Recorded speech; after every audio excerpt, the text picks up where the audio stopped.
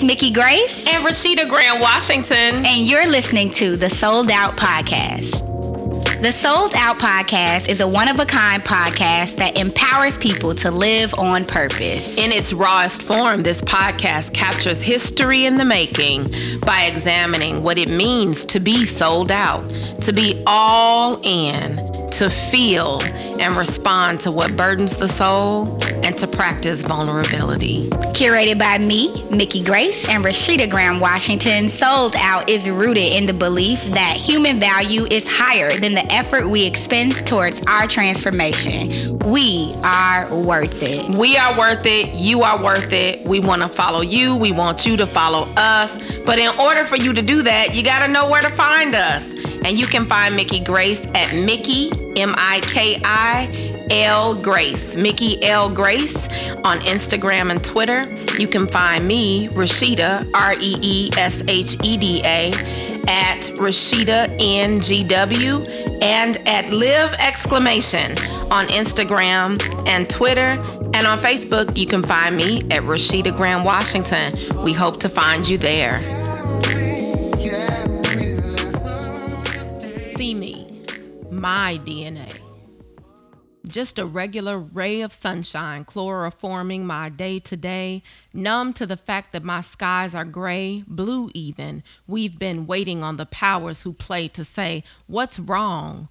Waiting way too long for someday, some way, someone to see me, to treat me, this thing that I have that grabs and clutches my ability to shine, to glisten, emanating my black girl magic, imitating my grandma's sassy, phantasmic present absence, generating a hued girl's glow, workflow on fleek, sleek, shining, array, chloroforming my day to day, and I'm waiting. Will someone please just see me?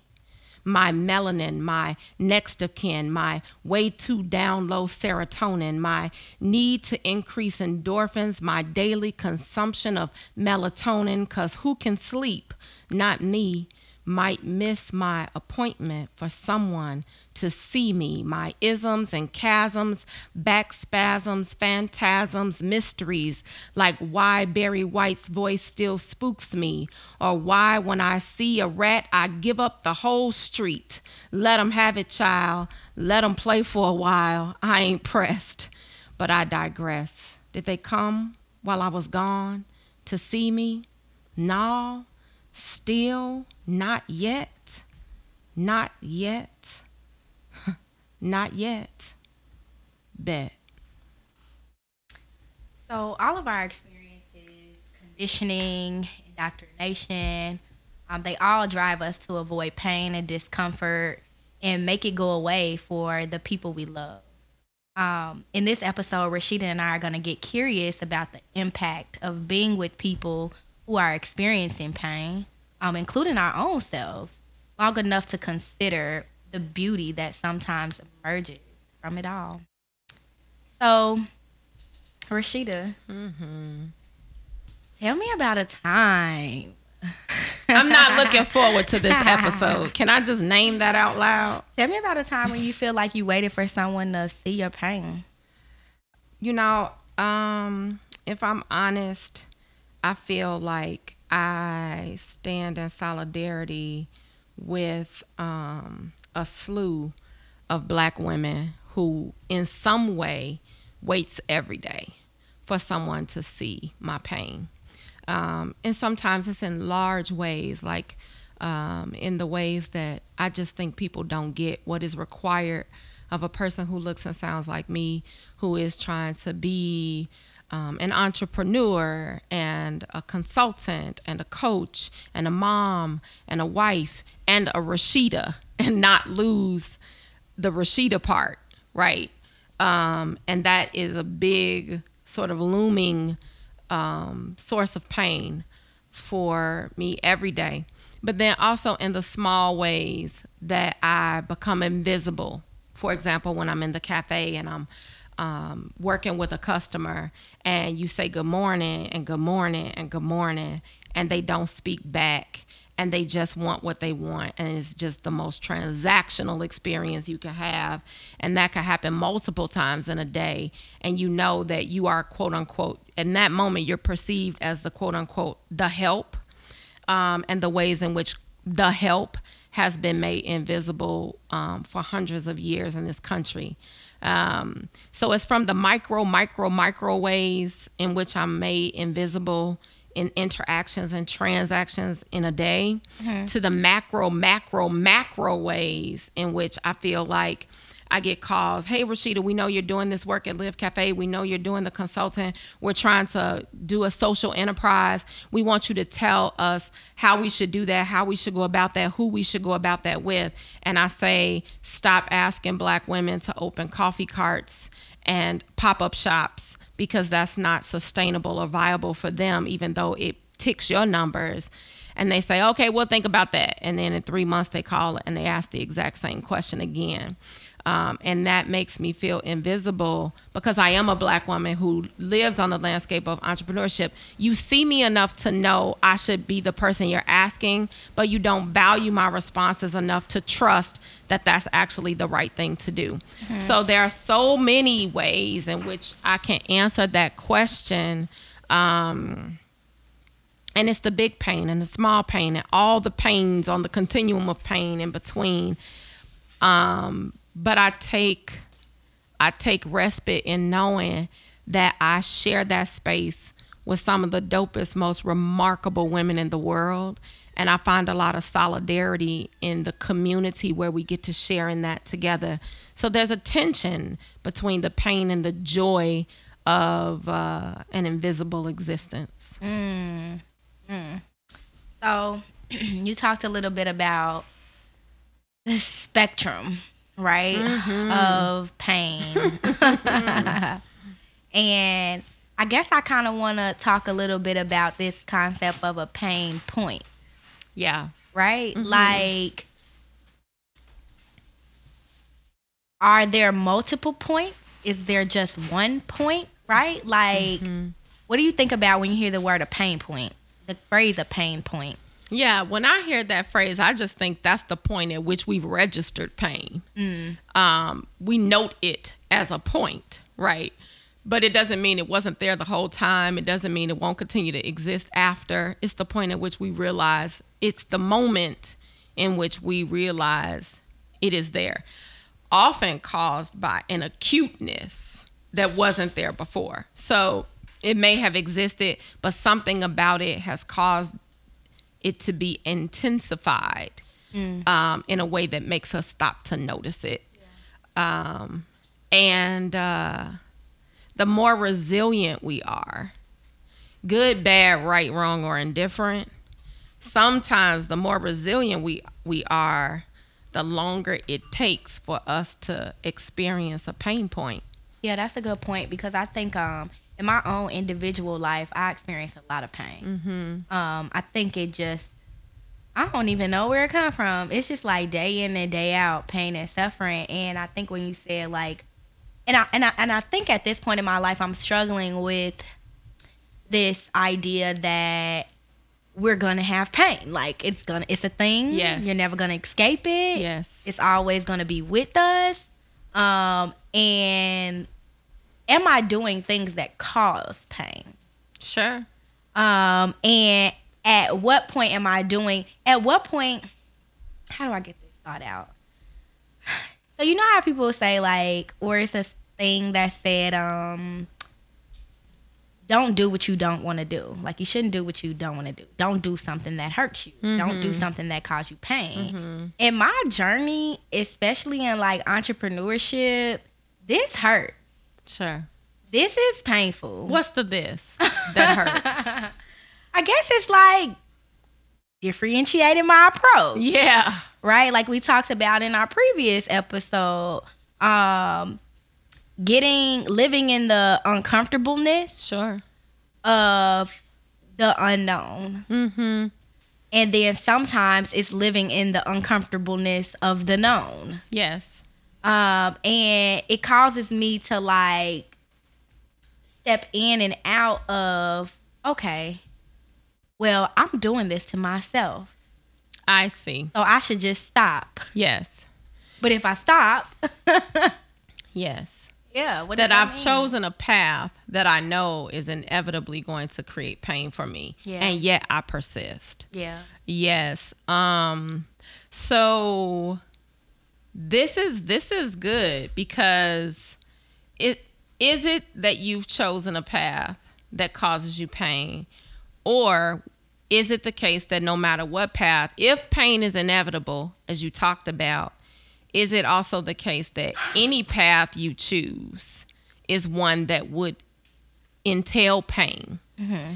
And if that is the case, then have you just chosen your best path, understanding that no matter which path you choose, pain is going to be a part of the process? And I think it's just because, you never know. You don't know. Like, okay, am I choosing, is this the road of less pain? Is there another road? And should we automatically be looking for the one that has the least amount of pain? Mm, Do you see what I'm saying there? yeah. Because so we are both believers, Yeah. unapologetically believers. We are unapologetically believers in Christ. Yes. There are all kinds of believers. And when I look at the life of Jesus had a path, right? It had inevitable pain. Right. And Jesus didn't say, that's going to be really painful. I'm going to choose a path that has less pain. Mm-hmm. Or do we choose the path that is most aligned to our reason for living, and with the understanding that whatever pain comes with that path, that's the path that is the best path for our lives? Yeah, I guess it's about this endurance. Like you think about working out. It's painful. But the more you do it, the better you get at it, and the more you build your endurance or your tolerance for the pain that you'll endure. I think a lot about this because and I want to just quickly name a caveat in this episode, because we want to navigate this in a way that debunks martyring or abuse. That we're not saying, I remember this part of The Color Purple where Mr. is beating Celie, and Celie is talking to Sophia about it, and Sophia's saying, Celie, why are you taking this? Why are you tolerating this? And Celie says, well, this world will be over soon. Heaven lasts always. Mm-hmm. And Sophia says, child, you better bash Mister's head open and think about heaven later. Mm-hmm. And I remember I think I was 11 when I first fell in love with The Color Purple. You see how I could quote it right off the top of my head. So at 11 years old, that struck me as a tension.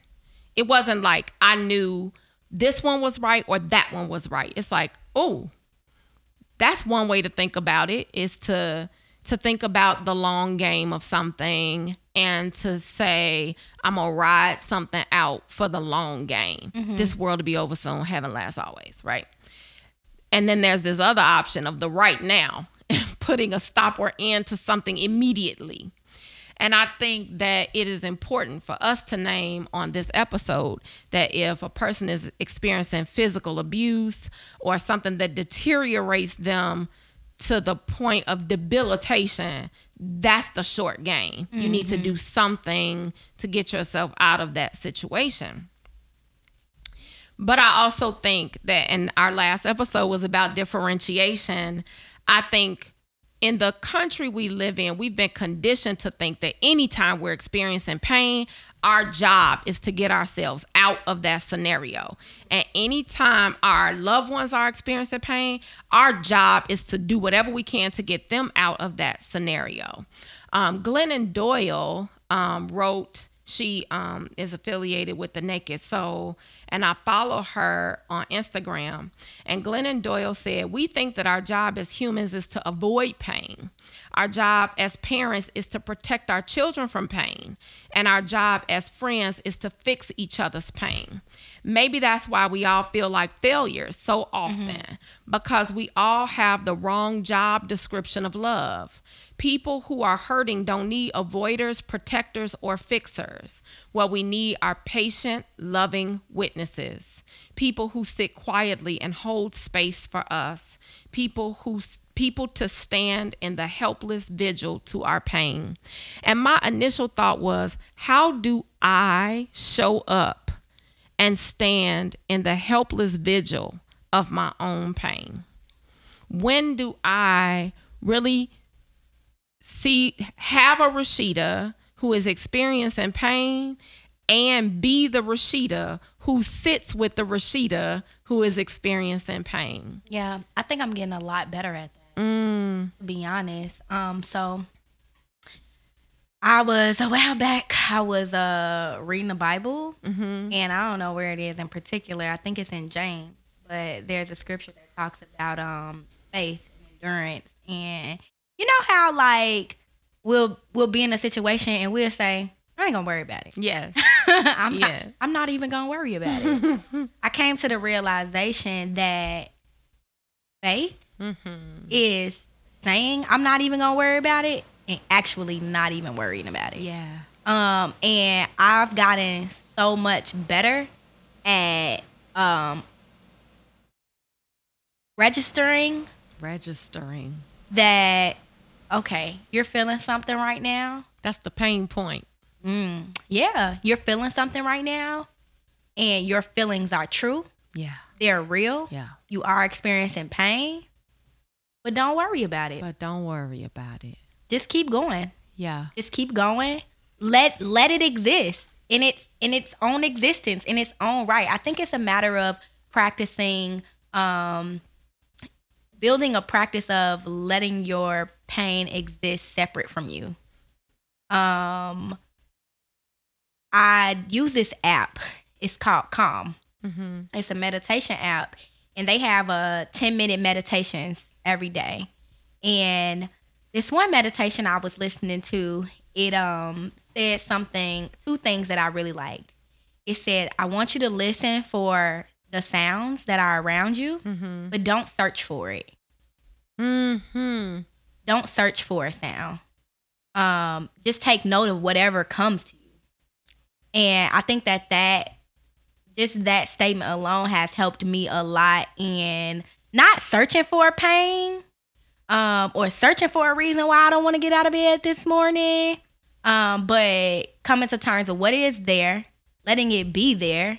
And then there was another one that in the meditation practice, it's really big on like feeling all of the feels. So allowing whatever, I guess, like pain or whatever uncomfortability that's in your body, noticing it and being with it. Yeah. And I've kind of used those same practices with the things that I'm afraid of. So I don't know if that gets to it. No, it really does. You're being present to you. Yeah. Which is hard to do in 2019 when you could be trying to do that work and you hear binging and dinging and binging and ding and ding, bing, ding, bing, bing, bing, ding. All the notifications coming through that someone wants you to be present to something else, right? It becomes a more and more difficult job to do, to be present to your own self in any form, let alone being present to yourself in a difficult form, like when you're experiencing pain. It was just last month. I'm 44 years old, and last month is when I realized that tears are a tool in my toolkit. You hear me talk about my toolkit for the work of equity all the time, and I talk about subversion, I talk about agility, I talk about listening, I talk about questioning and curiosity, all tools in my toolkit, and that I'm constantly building that toolkit. Last month is when I realized tears are part of that toolkit. And, as a Black woman in America, I have mostly been conditioned to believe that we don't have time for tears. And that, crying doesn't change anything, or crying doesn't solve anything.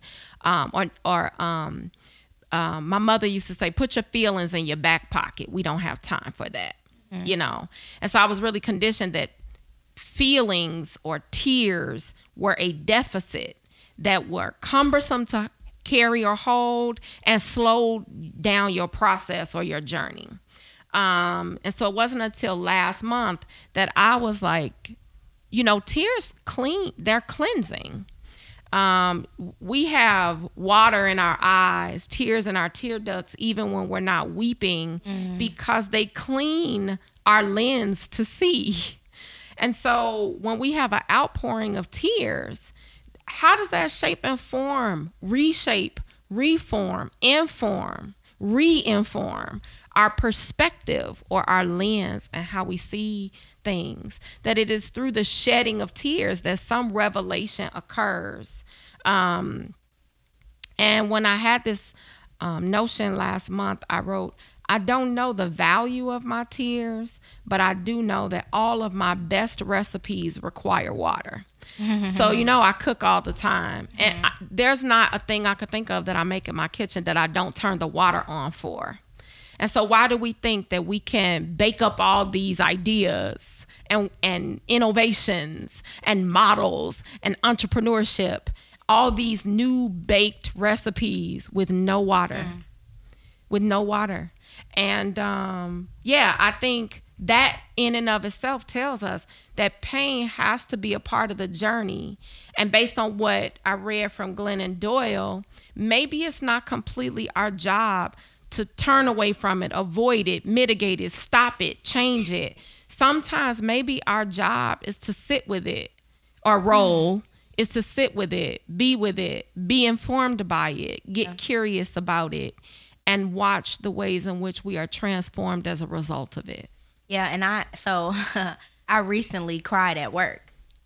And it was because I needed help. Yeah. But I didn't know how to articulate what I needed help with. But I needed help, and I needed it right then. And the only thing I could think of to mobilize someone to help me was to cry. Yeah. Man. And it was like, and it honestly, I felt like it was a conscious decision to cry. You're like, I'm going to cry right now. Yeah. Yes. It was a conscious decision to cry because I was using my words. Yeah. But no one was moving. Yeah. And as soon as I started to cry, someone helped me.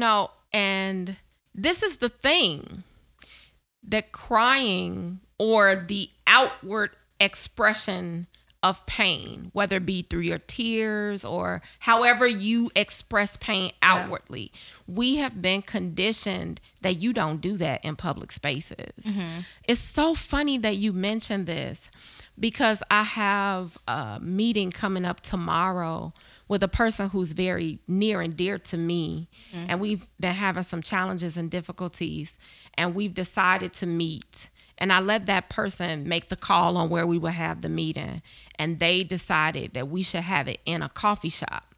And my initial thought was, man, now we're going to be in this public space. What if I cry?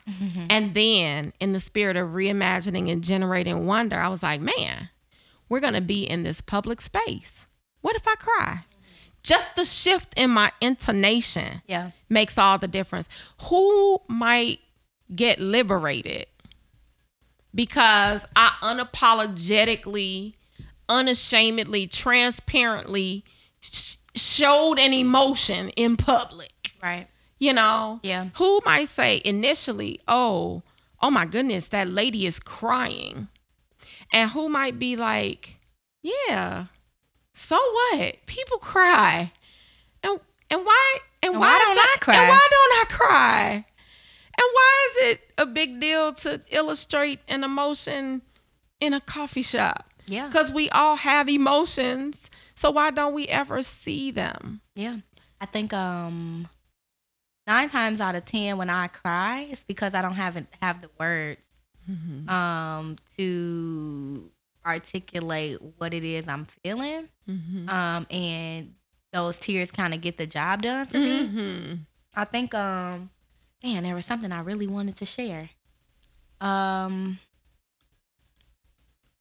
Oh, so I think about my childhood. Sure. And I can't really remember really crying as a child. I remember writing a poem or a story about how my grandfather died. My grandfather died when I was 10.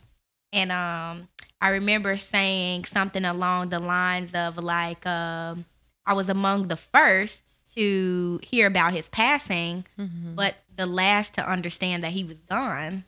And it wasn't until I got to be like 22 that I finally was like, okay, let me cry. And I feel like in that, I kind of found some love. Yeah. I was like, okay, I love him. Sure. And he loved me. Because if he didn't, then I'd have no reason to cry, right? Like, it's the loss. Yeah. Registering a loss of something. Registering a loss.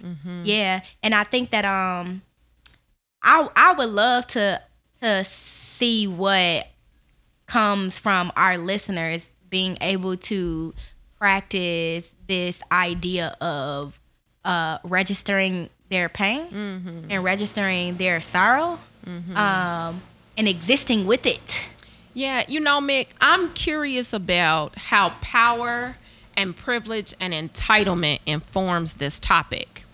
And, you know, last episode we talked about differentiation. And the reality is that there are some people who all they ever do is emote in public in ways that are really deteriorating to the work we do. And serve as a distraction to the work that we do. And so this question of who gets to sit with their emotions, who gets to be with themselves, and who never gets to because they always have to be about the business of survival, right?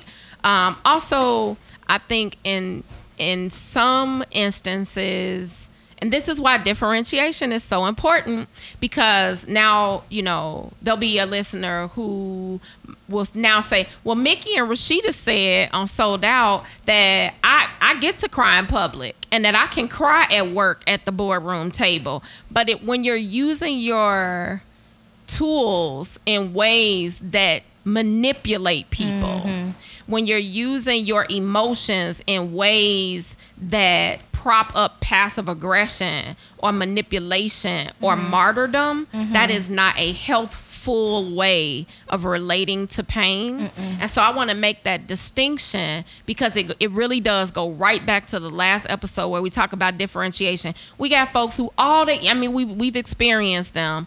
All they do is cry at work. Every time they don't get their way, they cry, and then somebody feels sorry for them. And the hour-long meeting we spent getting to a consensus on C, by tomorrow morning when we get back to work at 8 o'clock, it's now back to A because this person has cried and wept and got their emotions out. That is manipulation of emotion.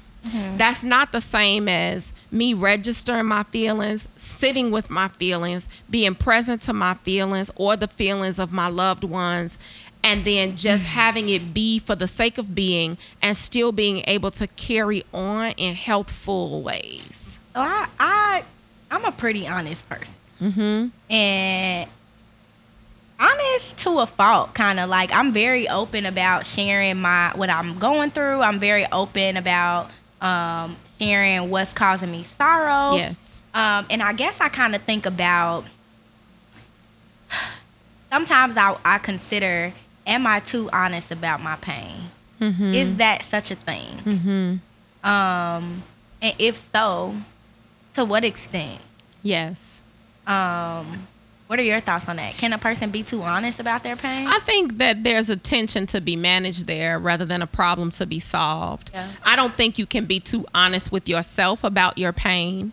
And I don't think that you can be too honest with people you've invited into your life to be a part of authentic, genuine, mutual, reciprocal relationship with about your pain. I also think that rests in a space where there's tension between that idea and the notion of sharing my pain with everybody. In a place where my body can be perceived as a weapon, in a space or in a country or in a world where my presence can make a person feel like their safety is threatened. I have to mitigate whether or not an environment is safe enough for me. And I don't mean a safe space. I mean that it is safe enough for me to share my pain, while also holding as a part of my identity my willingness to be open and transparent given the right circumstances.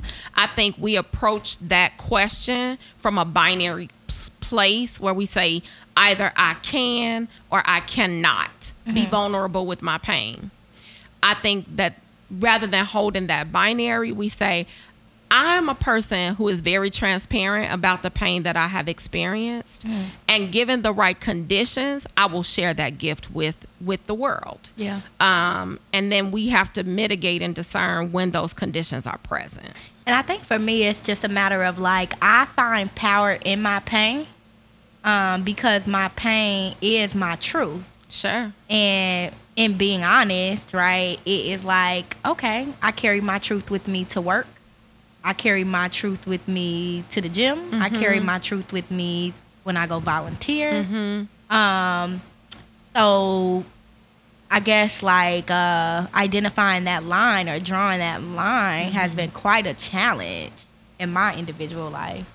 What are some of the ways in which we can make pain that we've already talked about its existence as inevitable? Yeah. So what are some of the ways in which we can make pain a more meaningful aspect of our lives? If it's going to be there anyway, how do we make it meaningful? I think share it. That's the only thing I can really think of. I think share it. I think put it into your art, whatever your art is, whether it's writing. Like any writing I do, it's literally about my life. It is literally about my pain. Anything I've ever written has grown out of a revelation of a painful moment or a painful experience. Other people, I think other people grow from our pain. Sure. They do. You know, like if we think about the time that I've spent working with you, right? Like I can only imagine these last few years when you've been grinding, working to build the cafe, working to build RGW, that it has been painful. Absolutely. Okay? But you shared that with me. Yes. And from that pain, I have found joy. Yes. From that pain, I have given life to things. So I think that sometimes it's a matter of being able to see pain demonstrated in see a demonstration of pain that is not about negativity or sadness. Would you call that a leadership quality? So would you say leadership. that one leadership quality is a person's willingness and capacity to be transparent about their pain in ways that create meaning for themselves and other people? 100%. 100%. I think part of our responsibility as leaders is to prepare our pain. Oh, wow. Yeah, part of Okay. our responsibility as leaders is to prepare our pain. And what I mean by that is I met this woman a while back, and her name's Alita Miranda Wolf. And I went to a meeting, introduction to tech startups in Chicago. Sure. And it was a panel, and she was on the panel, and when she spoke, I literally started crying. Because I could tell she thought about the stories that she was going to share before she came. And I could also tell that she prepared herself to share the stories that she was going to share. before she came. In a way that it connected with my pain. Yeah. And in a way that I was able, through her ability to articulate where she once needed help, I was able to see where I needed help. Wow, pain is a connector. Yeah, I think so. Yeah. I definitely think so. I think that the workplace would be a much better place if we all just came to the table honest about what we're experiencing and what we're struggling with and what we have struggled with and how we overcame these things. Sure. I think about my own professional growth. And I think about feedback and constructive criticism that I want. And I'm learning that, like, while constructive criticism and feedback on my work is great, I really want feedback on my character. And for someone to be able to give me feedback on my character, they have to know where I'm experiencing sorrow and struggle and hardship. They also have to be willing to express feedback on their own character, right? Which is a vulnerable thing and also creates pain for, not just on their character, but also on their ability, on what debilitates them. I talk to you often about how I struggle and suffer from PMDD, which is like PMS on steroids, right? And how 2 weeks out of every month of my life, I become a person different than the person I like being the other 2 weeks of the month. And for the longest time, my whole prayer to God was, can you just take this from me? When are you going to take this from me? I would have been perfectly fine, Miki, with it just magically disappearing. Like one day I just woke up and I never had PMDD another month in my life. I wouldn't have looked for it. I wouldn't have been curious about where it went. I wouldn't have gone to the doctor to be like, it's gone. What happened to me? I just would have been fine with it not existing anymore. Yeah. And what I have come to realize is that there is a cleansing, a resetting that happens physically, psychologically, emotionally, spiritually in my body as a result of this shift every month of my life, right? And that when I am my joyful, happy, most fulfilled self, people do things that I let slide. That when I have PMDD holds me accountable for my courageous act of setting boundaries in my life, of my own personal self-care, of my articulation of things that make me uncomfortable, of creating accountability for people to treat me a certain way. And as long as I can practice the how, because sometimes my how be messed up with the PMDD, but when I get to practice doing that well, then I get better at naming my boundaries and creating accountability and, showing up to the hard parts of my life. I get to practice that 2 weeks out of every month. I have then now been made better by the thing that for probably the first 20 years that it existed, I was just busy resenting it. Yeah. So when we find meaning in the places that cause us pain, those places actually serve as an impetus for transformation in our lives. If we can get in touch with it in that way, as opposed to just only ever getting in touch with it as a nuisance. Makes me think that if we can't learn to work with our own pain, we'll never be able to work with others. Well, it's just easier to work with others. It's just easier. Oh, yeah. Sometimes it's not, though. Sometimes it's not. Some days I work with some people's pain and I'll be like, oh my God, I cannot hold your pain and my pain. So you're a consultant, so you know that sometimes your only job is to hold people's pain. That's it. That's your only job. That's it. And that can be hard. And it will be harder if you have not done a thing with your own. Yeah. Yeah. Because You know, we live in a world where we pretend like we leave the worst of ourselves on the couch when we leave for work at 8:30 in the morning, you know. We're like, oh, all of my hard things, all of my broken things, all of my sad things, all of my challenges, all of my dysfunction, I'm going to sit here on the couch. I'm going to go out into the world. I'm going to be only the beautiful things. Right. That's not, that thing jumps right back on your back before you get to the car. Like before you get to the train, it's on your back, you know? And all of us carry those things with us wherever we go. So if we're not being in touch with them, particularly in the kind of work we do, we will get that stuff all over everybody else with their pain. So I agree with you. I think it is harder. But that running and that avoidance, it's there waiting for us too. And we can choose it over addressing things and being with things and responding to things.